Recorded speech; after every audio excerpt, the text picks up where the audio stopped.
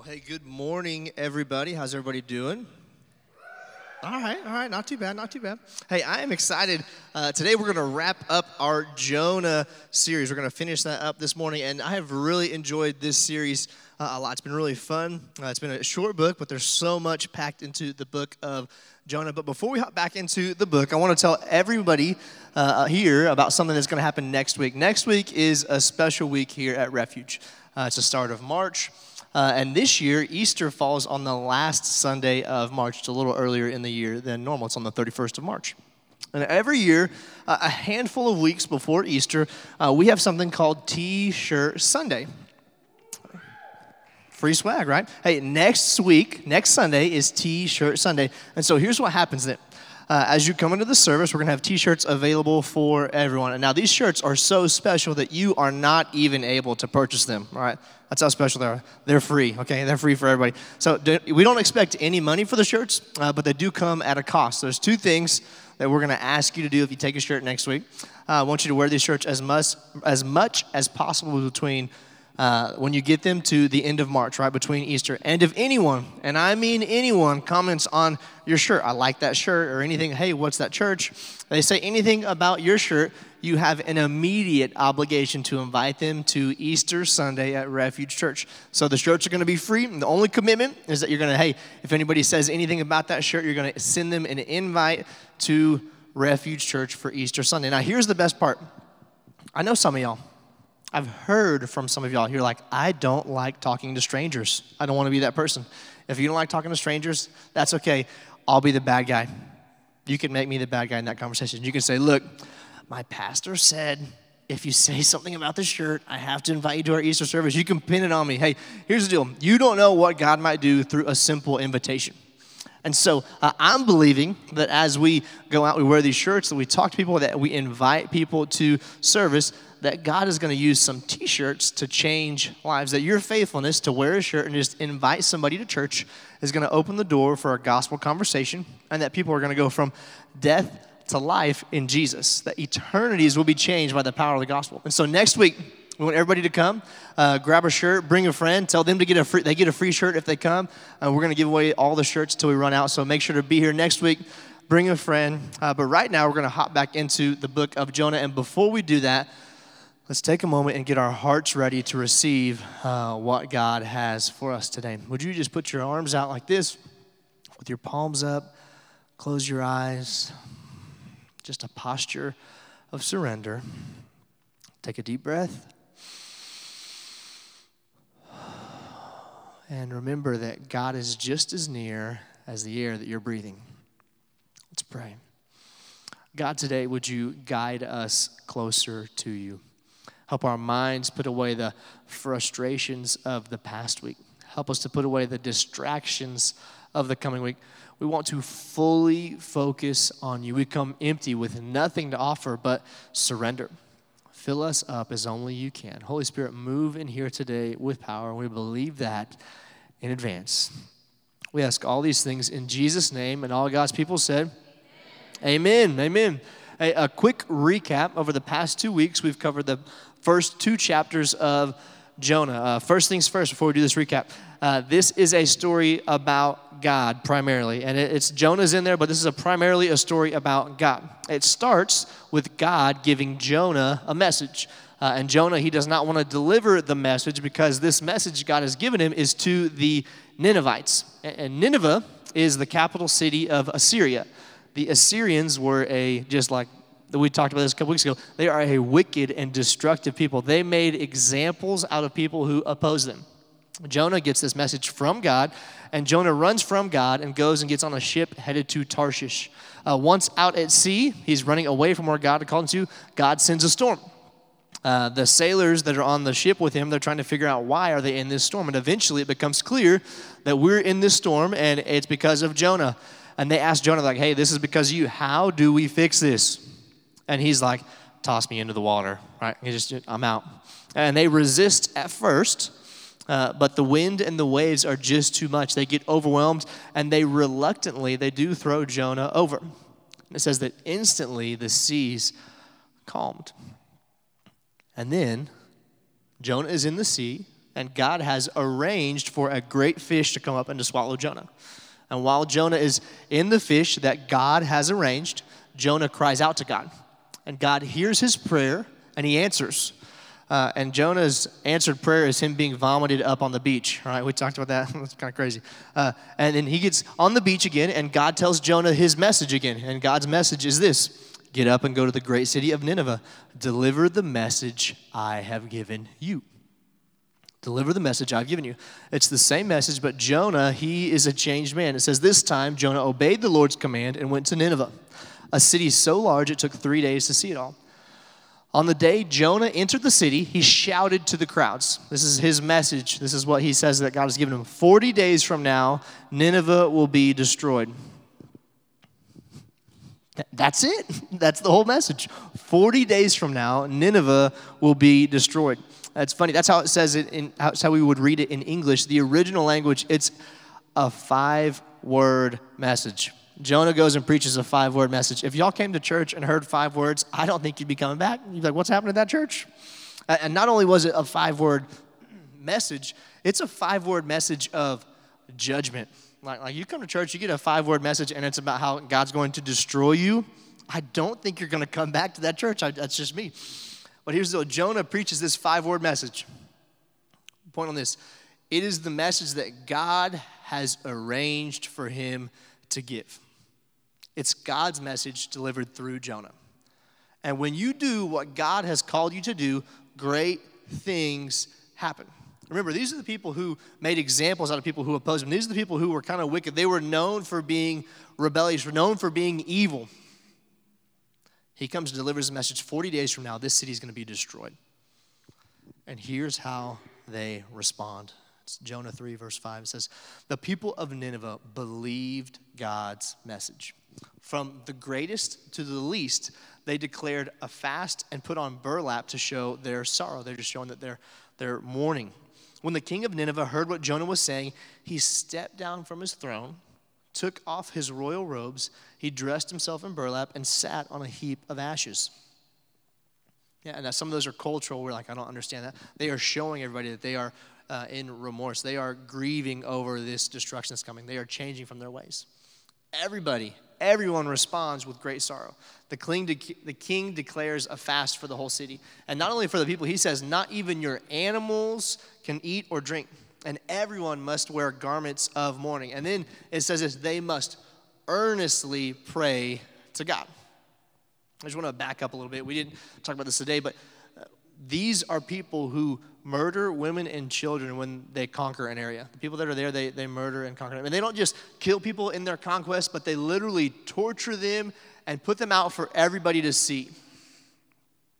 These are the people that Jonah delivers that message to, that 40 days from now, this city is going to be destroyed. They hear this message from God delivered through Jonah.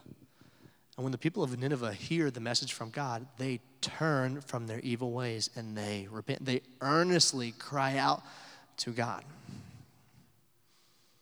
Think about that. These people who have wanted nothing to do with God, they've done things their own way. They've been evil. They've done terrible things. And when God comes with this message, they turn. Now, they have true repentance. Now, look at what true repentance does to the heart of God. It's verse 10. It says this, when God saw what they had done and how they had put a stop to their evil ways, he changed his mind and did not carry out the destruction he had threatened. These people, they were literally the poster children for doing the wrong thing, vile, evil people. And they went from their evil ways and they turned to God, from like literally death, like he's going to destroy it, to life. And that's the amazing thing about grace. God's grace, he gives grace when it isn't deserved. Actually, if it's deserved, it's no longer grace. He gives grace to us when we don't deserve it. And God offers that same kind of forgiveness, that same grace to me and to you. It doesn't matter where you are. It doesn't matter what you've done. His grace is greater than anything you've ever done. Just believe in him. And John 3:16 says this, for this is how God loved the world. He gave his one and only son so that everyone who believes in him will not perish but have eternal life. everyone who believes. It doesn't say only the good people who believe. I'm sorry about the bad people who believe. I'm sorry about the addicts who believe. I'm sorry about the drunks who believe. Sorry about those people. No. God's grace, his salvation is for anyone who believes in Jesus. And when you put your faith in Jesus, you've done everything you need to be right with God. Everything you need to be right with God when your faith is in him. And that's what the people of Nineveh have done. They've turned from their evil ways and they've put their faith in God. They cried out to God, like we talked about last week, and God answered. He didn't leave them waiting. He answered. And God does not destroy the city. He saves them from literal destruction. And that part's like, oh, it's like, man, God is so good. His grace is so good. And here's where things start to get a little uncomfortable. Jonah's about to start to look really bad right here as we finish up the book here. But if I'm honest, the reason that most people, I'm painting with a broad brush here, but the reason most people have a bad attitude or maybe a bad taste in their mouth towards church, it's because Jesus followers often carry a similar attitude that Jonah is about to exhibit here.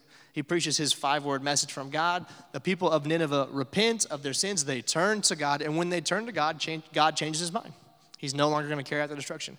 Look at how Jonah responds to God's mercy to the Ninevites. This change of plans greatly upset Jonah. God was going to destroy these people, and this change of plans greatly upset him, and he became angry. Quick pause. Why? Why would anybody be angry? Why would a prophet be upset that people were turning to God? Next verse, Jonah gives us a little insight into his heart. So he complained to the Lord about it. Didn't I say before I left home that you would do this, Lord? That's why I ran away. I knew you were a merciful and compassionate God, slow to get angry, filled with unfailing love. You are eager to turn your back from destroying people. Do any of those sound like negative things? Slow to get angry, merciful, compassionate, eager to turn your back from destroying people. Jonah is mad because God is merciful, compassionate. He's mad because God is slow to anger. He's angry because God is eager to turn his back from destroying people. Jonah's mad because in his mind, those people deserve destruction. They deserve the wrath of God. They deserve to die. They are an evil and wicked people. They've done their deeds. They've made their bed. Let them lie in it. His rant actually continues. Just kill me now, Lord. I'd rather be dead than alive if what I predicted will not happen. He is so upset with God's mercy and compassion. He says, God, just kill me. To put it in a language that we'd use today, I think it sounds like this. If you're going to save people like that, I'm out. That's how Jonah responds to a whole city turning to God. And God responds to Jonah with a question. Is it right for you to be angry about this? God asked Jonah, is it right for you to be angry about this? And Jonah, he responds to this by going to the side of the city and watching to see what would happen. He gives God the silent treatment, all right? He's like, I ain't answering that question, I'm just going. He doesn't want to answer the question. He goes the other way and he hides on the side of the city. He's literally pouting that God is saving people. It says while he's there pouting, you can read this in chapter 4. While he's there pouting, it says that a leafy plant grew. It grew there, and it provided shade for Jonah. It also says that the leafy plant was arranged by the Lord in the same way that the Lord had arranged the fish. The Lord arranged this leafy plant to grow up, and it provided shade for Jonah. And the Lord provided comfort for Jonah, and it says through this leafy plant, and it says Jonah, he's mad that God saved these people, but he's so grateful for this leafy plant. Okay, that's his words. I'm grateful for it. And then right after that it says, the Lord also arranged for a worm. And he goes from the whale, the big fish, whatever you want to call it, the big fish to the worm. He arranged for the worm. And the next morning at dawn, the worm ate through the stem of the plant, and the plant withered away. It was no longer there for comfort for Jonah. And it says, as the sun grew hot, God arranged for a scorching east wind to blow on Jonah. It's hot and he ain't got no shade. The sun beat down on his head until he grew faint and wished to die. He says this, death is certainly better than living like this. He's at the end of his ropes. He's like, oh, this is awful. A little dramatic.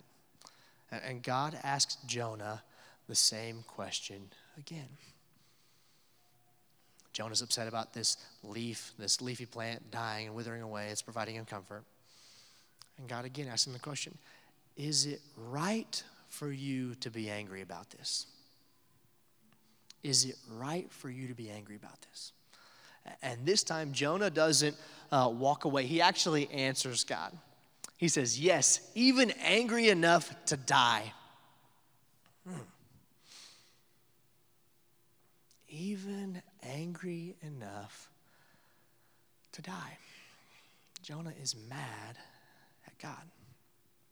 Mad that God would save those kinds of people.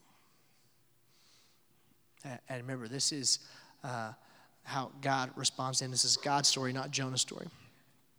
And the Lord said, you feel sorry about the plant, though you did nothing to put it there. Remember, God arranged for it. And it says, it came quickly and it died quickly. But Nineveh has 120,000 people living in spiritual darkness. Shouldn't I feel sorry for such a great city? And with that verse, we finish the book of Jonah. That's how it ends. God doesn't give a response from Jonah because this is God's book and he has the last word. We've seen two contrasting hearts in this series, in this verse really, in this passage. We see the heart of man and we see the heart of God. We've seen them go back and forth. In Jonah, we see the heart of man.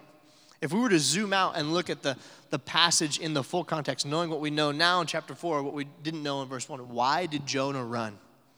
Why was he disobedient to what God had called him to do? Why did he run? It's because Jonah knew God was merciful and full of compassion. And he did not want those evil Ninevites to be saved. In his mind, they're not worthy of God's grace. That's the heart of man. That's thinking that we're better than others. While we see the heart of man, we also see the heart of God. See that he does not hold your past against you. He doesn't hold you a prisoner to your past. He just wants you to turn to him. He is merciful, compassionate, slow to anger, filled with unfailing love. He is eager to turn back from destroying people, eager to save people. The book of Jonah is filled with so many parallels to the Gospels. If you don't know, the Gospels are the first 4 books of the New Testament. It's Matthew, Mark, Luke, and John. And these are eyewitness accounts of Jesus' ministry here on earth by Matthew, Mark, Luke, and John. And there's some parallels between Jonah and the stories in the Gospels, and it's actually huge. And today, I think we really saw Jonah. He was more like a Pharisee. See, in Jesus' time on earth, the Pharisees, they were Jesus' biggest opposition. They were always looking for ways to get Jesus, to make him mess up. They'd put him to test or give him a trick question to answer so that they could point out a flaw in him. But really, they couldn't believe, the thing that kind of stuck with them, they thought Jesus' teachings were good. They had some questions about it. But the thing that always didn't sit right with them was the type of people Jesus associated with. They couldn't believe the people that he hung out with. It says this in Matthew 9, verse 10. It says, Matthew invited Jesus and his disciples to his home as dinner guests, along with many tax collectors and other disreputable sinners. tax collectors and disreputable sinners. Those are the people at the dinner party with Jesus at Matthew's house. The next verse says this: when the Pharisees saw this, they asked his disciples. This is a quote from the Pharisees. Why does your teacher eat with such scum? Why does he eat with such scum? See, the Pharisees, they were actually the religious people.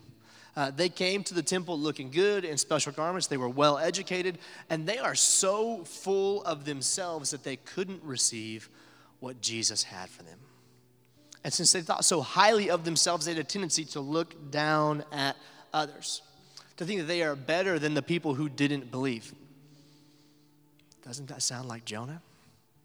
He thought these dogs in Nineveh don't deserve to be saved. He thought they deserved destruction. It's unfortunate how quickly we can move from sinners in need of a Savior to people who look down at others.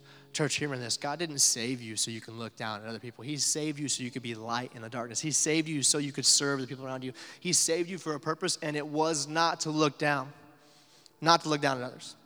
The Pharisees, they were trying to be God's lawyers, to keep the wrong people out and to keep the right people in. God doesn't need lawyers. He needs laborers. He needs people who will work to reach people far from God. Don't be like Jonah.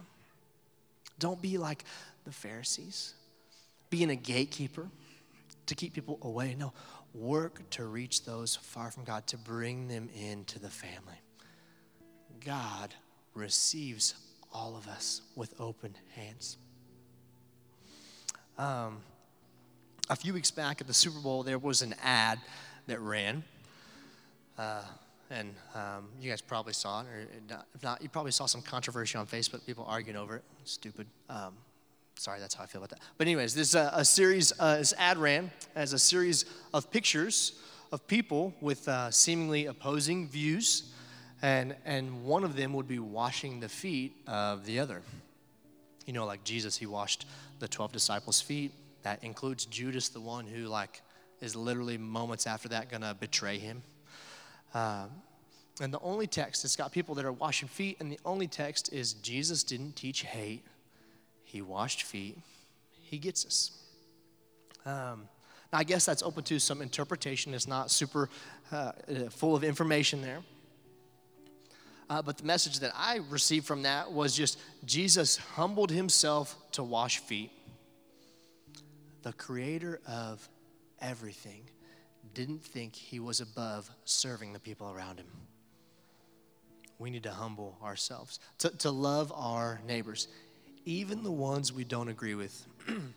Actually, especially the ones we don't agree with.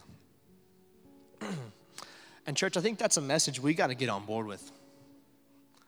Not because of some ad, but love your neighbors. That's a command from Jesus. No asterisk by the neighbors, just love them. It doesn't say agree with them. And please hear me, I'm not saying that you love them because everything's going fine with them. Things might be a mess. They might be living in all kinds of sin. It doesn't say agree with them. It just says love them. To love them. It's not our job to condemn or convict people of sin. That's actually God's job. That's the Holy Spirit's job. It's our job. We have a responsibility to love and serve the people around us.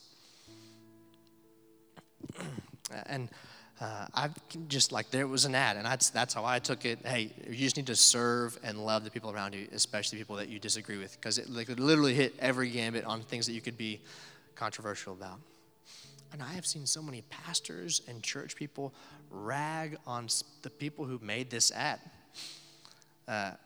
condemn and say demeaning things about people who literally spent millions of dollars to show an ad so people would talk about Jesus. So people talk about Jesus. How often are we tied up in those things? About who gets in, who doesn't get in. This is right, this is wrong. I think it's really easy for us to start acting like Jonah, start acting like Pharisees, to be gatekeepers. Direct quote from Jesus: the world will know you are my disciples by your love. Don't be a Pharisee or like Jonah. Don't be thinking that you're better We're not. We are all saved by grace. You need to serve the people around you. I need to serve the people around me. I don't need to agree with them. I need to love and serve them. That's what Jesus has called me to do as a follower of him.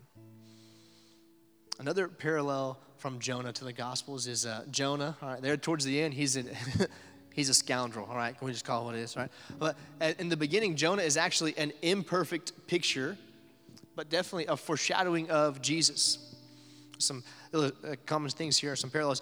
Jonah was asleep in the hold of the ship. Jesus was asleep in the ship. Jonah offers his life so that he can save the crew. Jesus offers his life so he can save the world. Jonah spends 3 days inside the great fish. Jesus spends 3 days in the tomb. Jonah delivers God's message and a whole city repents. Jesus delivers God's message and it changes the world.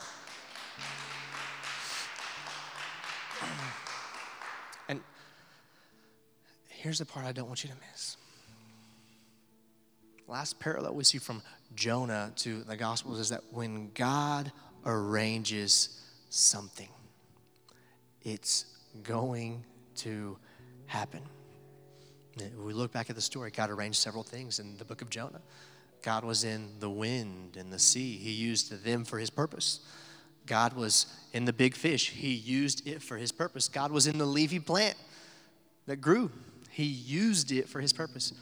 God was in the little worm, and he used it for his purpose. God was in the big things, and God was in the little things. He was orchestrating this story from the beginning. Remember, it's actually his story. I don't know what's going on in your life right now. It's possible you've got some big things happening. It feels like there's a lot of big parts moving. They could be good things, they could be bad things. There's big things moving. Or maybe, hey, there's just some small things happening as well. You're wishing you had some big stuff going on. Just seems like little things just moving around, nothing big. Hear me on this. God can use all of it. There isn't anything so small that God can't use it.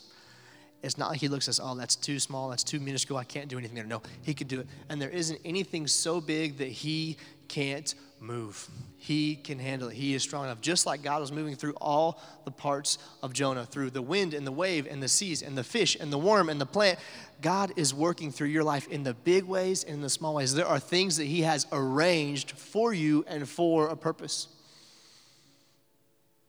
He's in the big things, he's in the small things. And when God arranges for something to happen, it's going to happen. We can't stop it. If God can use a guy who's running away from him and gets swallowed up by a fish to go save a city with his message, I think he can use us. If you're a Jesus follower, learn from Jonah's mistakes. Don't make the same ones. Don't be a Pharisee. Don't look down on people who are far from God. Love them like Jesus does. Love them like Jesus does. Don't think, how could somebody eat with those scum, like the Pharisees said. Don't think, no, they deserve to die. Don't think, God, I can't believe you would save someone like that. No, just love them. You don't have to agree with them. Love them. If you're here and you're not a Jesus follower, I don't think it's an accident that you're here. Actually, I think it's God's providence that you're here with us this morning. That God has a purpose for you being here. And that purpose is simple. God desires to have a relationship with you. He wants you to put your faith in Jesus. That's what he wants. Is it possible that he's arranged it for you to be here today so that you could put your faith in him? Would you make today the day that you put your faith in him? Let's pray.